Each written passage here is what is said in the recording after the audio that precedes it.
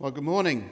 About 30 years ago, I was part of a church, a really good church, ended up working for this church. And something used to happen every January in this church. For 3 weeks, the vicar, the person who did my job, would stand up and give a 3-week sermon series on giving. And it became known as the January Beat-Up. And if I'm honest, that's how it felt. Because for those 3 Sundays in January, this vicar would beat us up. And he would beat us up every week. Sometimes he would physically use the Bible to beat us up. And people would stagger out of those church services. Attendance used to decline during those 3 Sundays because people began to realize what was happening. Now, somehow the message got across. Somehow it was the largest church in the diocese and gave the most financial support to the diocese and to the Church of England, and had a big budget. People were very generous in that church. But if I'm honest, most of us gave out of guilt. Most of us gave in the hope, albeit futile, that maybe next year, if we gave enough, it would be a 2-week sermon series on giving. And if the year after that we gave a little bit more, then maybe we could get it down to 1 week on giving. Now, that is not the aim of this morning's talk. The aim of this morning's talk is to not make you feel guilty. You know, we're in a spirit this morning, as Libby's mentioned, of being generous to each other, particularly those of us who are English. We need your mercy, we need your generosity, we need your compassion, we need your understanding, just as we exercise it for the other 9 years. We need it to be reciprocal, we need it to be there, and we need it to be generous to each other. And the aim also of this morning's talk is not to get stuff out of you. That's not what this is about. We can feel sometimes a bit awkward. Clergy, church leaders like me, can feel a bit awkward talking about money. Christians aren't comfortable talking about money or about giving. Sometimes it feels as though clergy, people like me, people like Libby, we talk about giving because we're asking you to pay our salaries. We are. Or we're asking you to give because the church, the ministries that we have, need money in order to be able for them to be carried out. That's true. But that's not what this is about. What this is about is releasing something in you. It's about enabling each of us to become more like the people that Jesus has always intended us to be. And the reality is that somebody somewhere is telling us what to do with our money. And the reality is it comes down very simply that it will either be Apple, or it will be Visa, or it will be MasterCard, or it will be RBS, etc., or it will be Jesus. And the choice is actually very simple. But just acknowledging that awkwardness, let's pray. Father, we just give you this morning and we pray for the next few minutes that you would help us to think differently perhaps, to think in a new way about money and about giving and about all the good things that you give to us. Thank you that you are a generous God, that as we've just been singing, your steadfast love never ends, that you're a God who is abundant in provision. We cannot outgive you. All things belong to you and come from you. You own, as we sang in that first song, the mountains that we see around us. You own the whole earth and the whole universe. And we pray this morning that you might teach us what it is to give in response to you. In Jesus' name, amen. It's an interesting spiritual discipline to think through how you feel about money or possessions.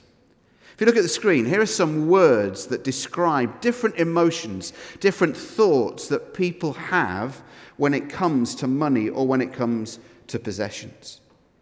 And it might be even this week that you want to think through when you're thinking about money, when you're thinking about stuff, when you're thinking about things, which of these emotions, which of these thoughts are registering in you? Are you delighted, disappointed, anxious? Are you grateful for what you have? Are you envying what other people have? Are you trusting for the future, perhaps? Do you regret your attitude? Do you regret not having as much as somebody else? Do you want something more? Are you aware, perhaps, of the fact that some of us are a bit greedy about different things? You find yourself driving a 12, 13, 14-year-old car, and you think, well, maybe I could get a car that's less old and a car that has music. Whatever it might be. Maybe it's contentment. Maybe as you think about your possessions, about your stuff, about what you have, you're able to say this morning, you know what? I'm absolutely content with what I have. Maybe you feel angry. Maybe you feel angry about people who've got more than you. Maybe you feel angry about people in the world who haven't got enough. Maybe that's a good anger. Maybe it's a bad anger. Maybe if you've got lots, you feel guilty. You feel guilty about the amount that you have. About the amount that you have in comparison with not just people who are thousands of miles away, but people where you live. People who work alongside you. You see, there's a whole range of different emotions and different thoughts that this subject of money and giving can conjure up. And yet generosity was something that marked out the early church. If you read through the history of the church and how it came into being, if you read passages in Acts 2 or Acts 4, one of the early descriptions of the first followers of Jesus Christ, something that marked them out from all the people around them, was that they were generous. That they sold stuff and gave stuff. They shared things in common. And alongside their compassion and their care and their willingness to take risks for God was the fact that they were generous. And they were more generous than the people around them. So much so that their generosity was commented upon again and again. So you find Luke in Acts chapter 2, verses 42 to 47, or Acts chapter 4 and verses 32 to 35, again and again making reference to the fact that the early Christians, the first church, one of their characteristics was generosity. Well, where did they get that from? Well, they got that from listening to the words of Jesus. Those words of Jesus that Naomi read for us a few moments ago. So if you've got a Bible, either on your phone or your tablet or a real life Bible with paper and stuff, then turn to Matthew chapter 5 and what we call the Sermon on the Mount. The context is that Jesus is teaching his followers, his 12 disciples, probably with 10, 12 others who are listening in, and about 5,000 others who are eavesdropping into what Jesus is saying. He's teaching his followers how to live life as it was meant to be lived. How to live life on God's terms. How to live life in the kingdom of God. And in Matthew chapter 5, 6, 7, what we call 5, 6, and 7, he starts to describe what that sort of life is like. So he goes through what we call chapter 5, things like anger and adultery and divorce and revenge and swearing. And then he comes to what we call Matthew chapter 6, 3 more overtly religious or spiritual topics: fasting, praying, and giving. And he says to his followers that he wants them to be different. He wants them to set new standards in their approach to praying, fasting, and giving. So at one point in Matthew chapter 5 and verse 20, he says this: unless your righteousness, that's our righteousness, surpasses that of the Pharisees and the teachers of the law, you will not enter the kingdom of heaven. When he goes on to speak about prayer and fasting and giving, in Matthew chapter 6 and verse 5, he says, don't be like the hypocrites. In Matthew chapter 6 and verse 8, he says, don't be like them. So he's contrasting what his followers will be like with the people who are religious that everybody knows. So he says, when you pray, don't pray long, wordy prayers. Don't babble like the pagans, because they pray in that way so that people will think that they're spiritual. Oh, that some Christians might have paid heed to this. You know, you and I have been in those prayer meetings, or you've been in a Connect group meeting. I've been in staff meetings. And people have prayed, and they've prayed, and you thought, who are you? What's going on? Who are you trying to impress? Remember when I first arrived in Scotland and heard my first Scottish prayer or way of praying. I'd never heard, "Oh Lord, we are but worms." And on it went. I remember going to a prayer meeting with Rich and Vanessa, and this guy prayed, and it must have been 12 minutes. And I wasn't depressed at the start of the prayer, but at the end of the prayer, I was depressed. Jesus says, don't pray like that. Your Father in heaven knows what you need before you ask. Just tell him. So when you pray, pray differently. When you fast in such a way that other people don't know that you're fasting. The Pharisees, the teachers of the law, they put sackcloth and ashes on. Everybody knows that they're miserable.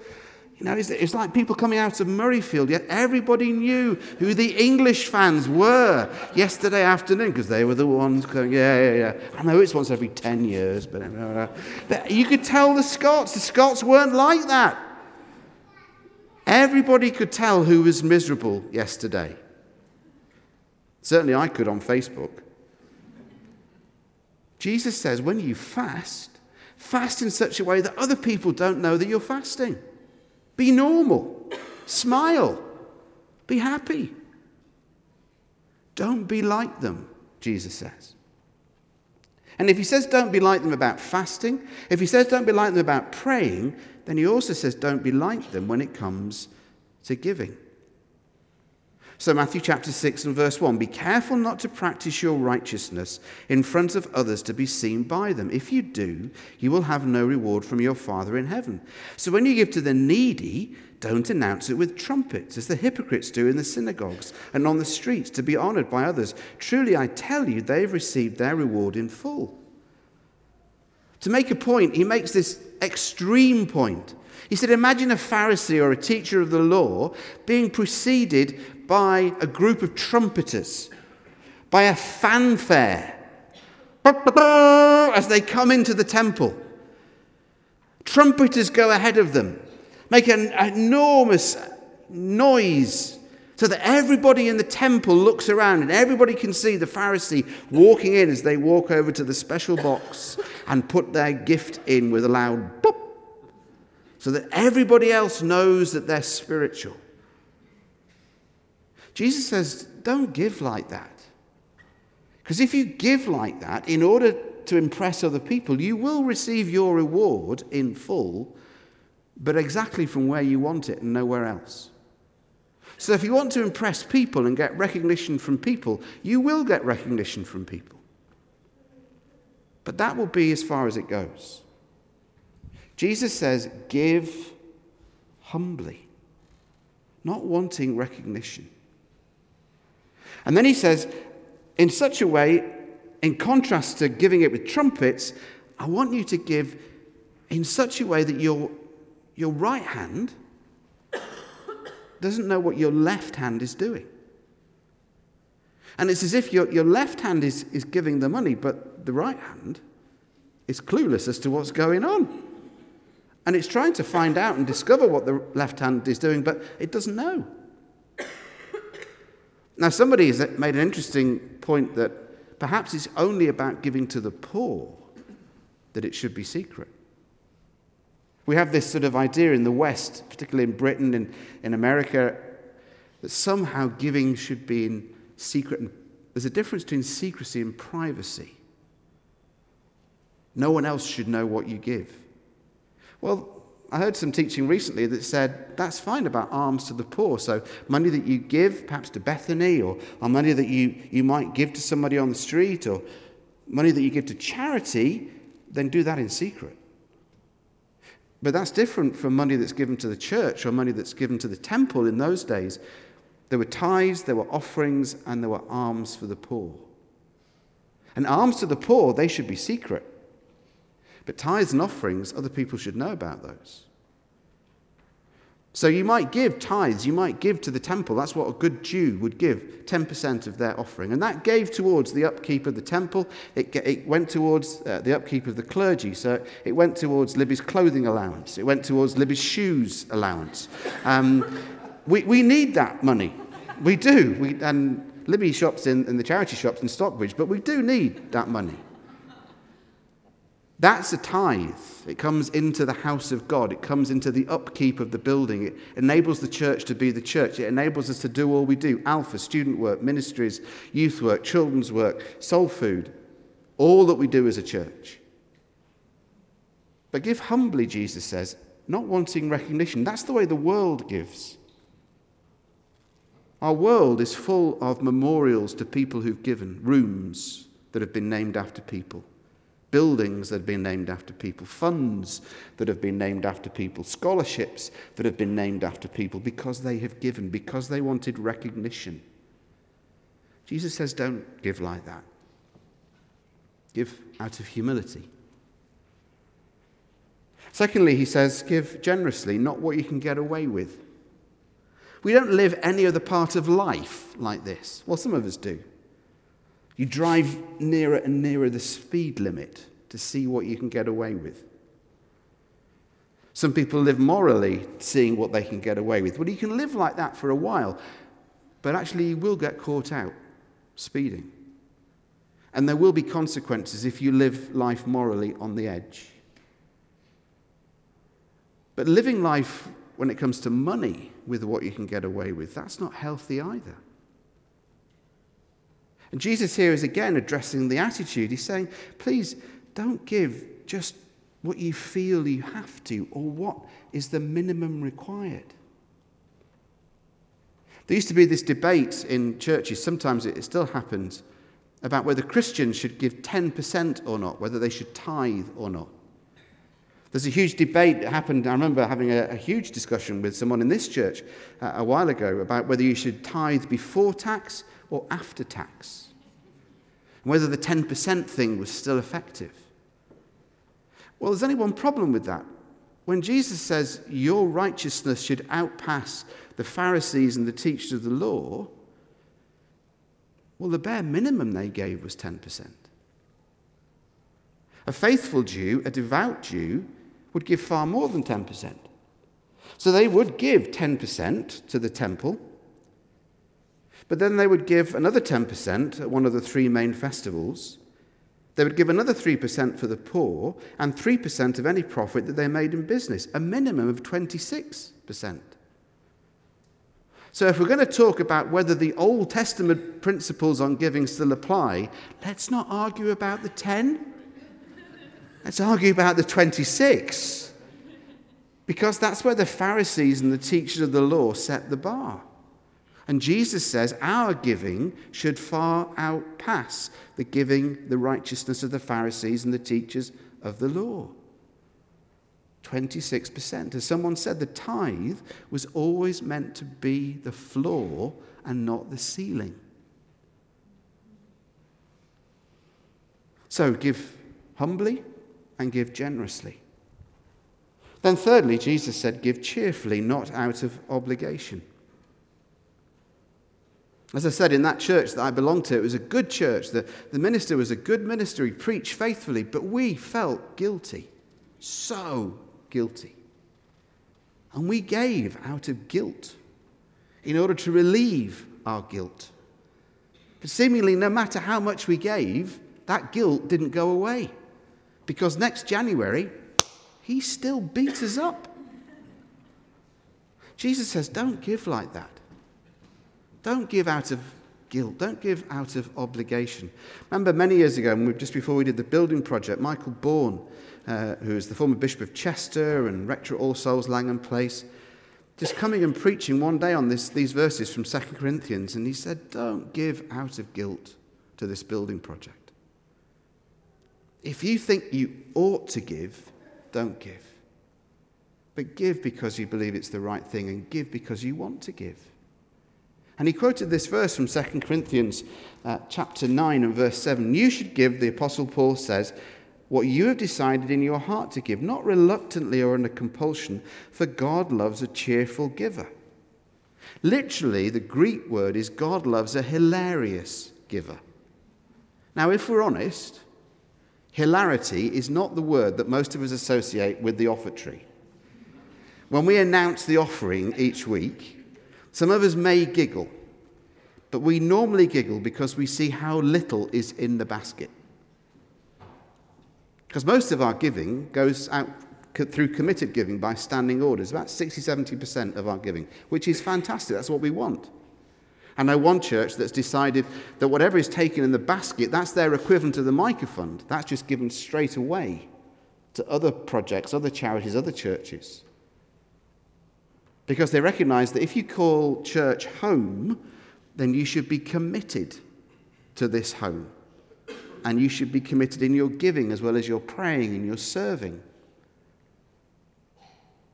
So we may giggle sometimes as the baskets go up and down the rows, because we look in and we think, well, if that is the sum total of the church's income, we're in trouble.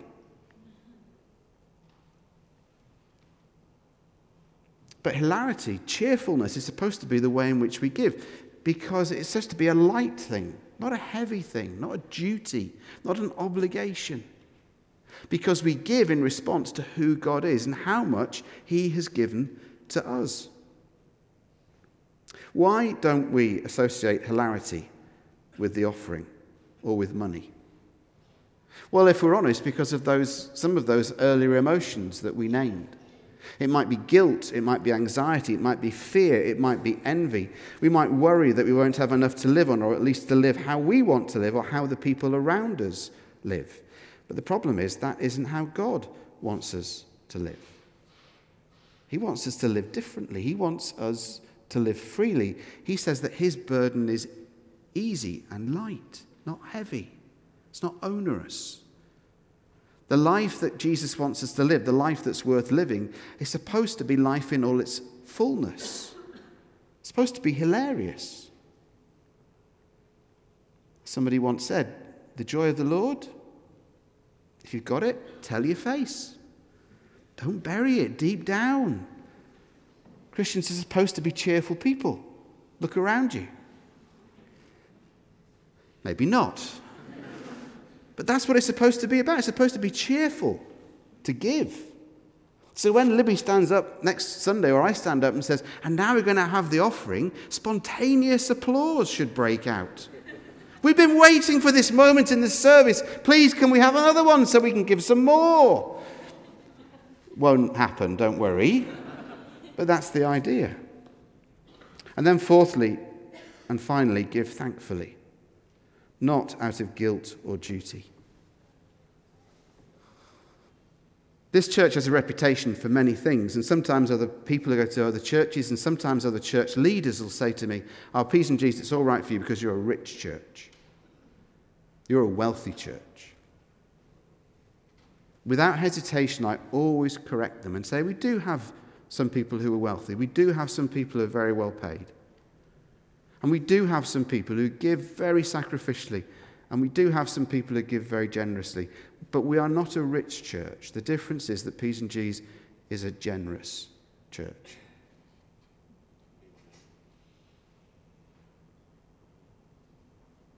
And you are a remarkably generous church. In 40 years of being a Christian, you are the most generous church that I've had the privilege of being part of. And over the last 30 years, you have proved time and time again that you are a generous church.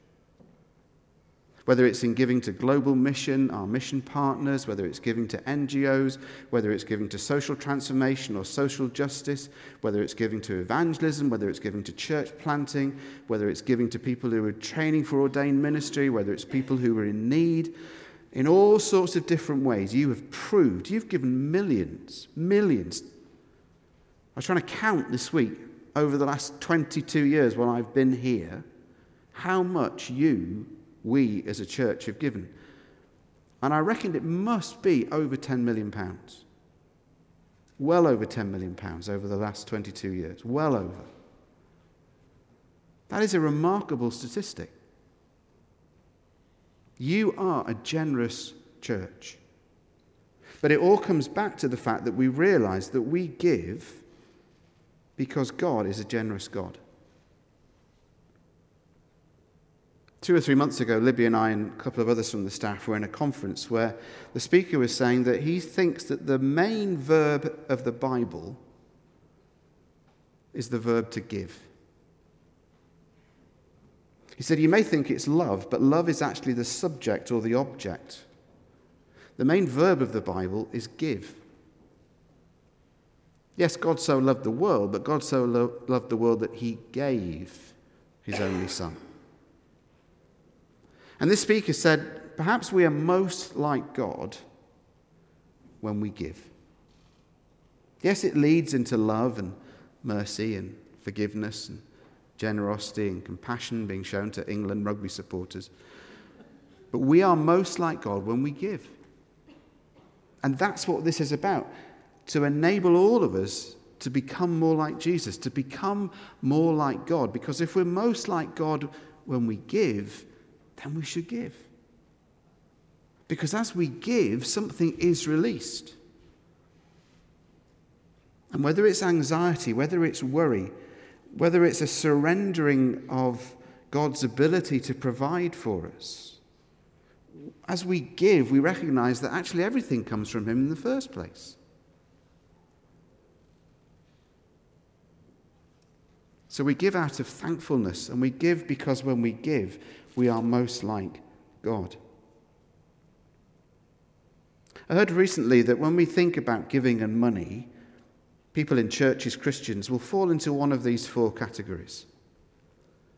So the first one is what someone's called a self-absorbed owner. And this person thinks, what I have is 100% mine. I can do what I want with my stuff. The second is what someone's called an obligated owner. I have authority over my stuff, but I feel obligated to give something. Thirdly, and it might be that even now you're thinking which one of these 4 you fall into. Thirdly is the obedient owner. I will obey what God says I should do with my stuff. But the fourth one is the sweet spot. That's where we're supposed to be. I have given God 100% authority over his stuff. Because we recognize that what we have actually is God's. See, it's not a question of how much we give. The question is, how much do we get to keep? That's the reality. There is actually a 5th category. And sadly, it's where a lot of people in church today, in this church and other churches, fall. And the 5th category is, I've never thought about it. Real challenge for people under the age of 30. Please pray for me tonight at the 7 o'clock service, because it's a much tougher challenge preaching this message to that generation. You see, for most of us who were born between 1945 and 1970, 75, the icon of our generation came in the form of a little blue book. It was a little blue book that had 3 initials on the front, TSB. And I can still remember when I was 4 or 5 being taken to the trustee savings bank and every week putting aside 5 shillings or whatever. And 5 shillings wasn't 5 shillings. In my dreams it would be 5 shillings. It's probably, whatever it was. but a really small amount of money, and at the end of a year I might have £1. Because people born immediately, people like me who were baby boomers, saving was really important to us. Now, people born way after 1970, 1980, 1990, 2000s, Generation X, Generation Y, Generation Z, busters, as they're called, their icon is something very different. Their icon has got the word Visa or MasterCard. Or it's even more insidious than that. Their icon is a phone. And all they have to do is tap. It's very easy to spend when you tap. It's almost impossible to save. It's almost impossible to give when you tap. And we've got a whole generation. I was hearing yesterday about somebody, a very well-known Christian speaker, who had never, all the way through her university years, ever thought about financial giving. 4 years at university, and she was actually serving in Christian ministry, and she had never, ever, ever, ever thought about her finances of being of interest to God. Because she's under 30. So please pray for me at 7 o'clock, because I've got a tough job. There have been many tributes paid this week to Billy Graham, a remarkable man of God. But I love this quote that he's reputed to have said, "We have been given 2 hands, one to receive with and one to give with." And we give not in order that we might receive, but we give in order that we might bless. And very simply this morning, I want to ask you where you are in relation to giving. When was the last time that you examined not only your soul, but you examined your giving? If we're most like God when we give, and giving is not just about money, it's about time and care and love and compassion. It's about our heart and our attitudes and our motive. It's about prayer and evangelism and caring for creation and money. But if as a church we want our giving to be generous, transparent and responsible, and those are the 3 key words that guide the Micah Fund: generous, transparent and responsible. If those words are going to be true, then all of us have to own them. And therefore we might have to do some soul searching, and we might have to do some wallet searching, and we might have to do some credit card statement searching, and we might have to do some giving review searching, or even, and this will not be unusual, giving start reviewing. Because it shocked me to discover, I know what Kathy and I give, and we give about 13-15% of our income. We give to other things as well. Kathy is much better with money than I am. Ask her. I haven't got a clue. She thinks it's ironic that I'm standing up giving this talk. She knows what I'm like with money. But I know what we give as a couple. The reality is that we are in the top 15 givers to this church. That's not unusual. Clergy are usually in the top 10. So I've dropped down. Now, I know what we give. I don't know what anybody else gives. But if we're in the top 15, that for me is a bit worrying. That means that for all the stuff that we went through with Project 21, we need to relearn, some of us, those lessons, and some of us need to start. Because this is as spiritual as anything else. This is as spiritual as prayer. This is as spiritual as evangelism. This is as spiritual as reading the Bible. Our giving is a spiritual matter. And I don't tell you what we give for recognition. It's a very un-British thing to do, what I've just done. Some of your faces went, "Woo, steady on, Tiger." It's a very un-British thing to do. But I think we need to be honest and say that's where we are. And if churches, if Christians in the UK gave as we are supposed to give, we wouldn't need a Micah fund. There wouldn't be a parachurch organisation, there wouldn't be a church, there wouldn't be a social transformation ministry, there wouldn't be a charity that lacked any funding that it required. If we really gave as we should give. As I say, the point of this morning is not to make you feel guilty. The point is to face reality, but then to allow Jesus to transform something deep within us. Because this is a very deep work. It goes to the very heart of who we are. Was it Wesley that said the last thing to be converted in someone's life is their wallet? And for some of us, this is the bit that we find hardest to hand over to God.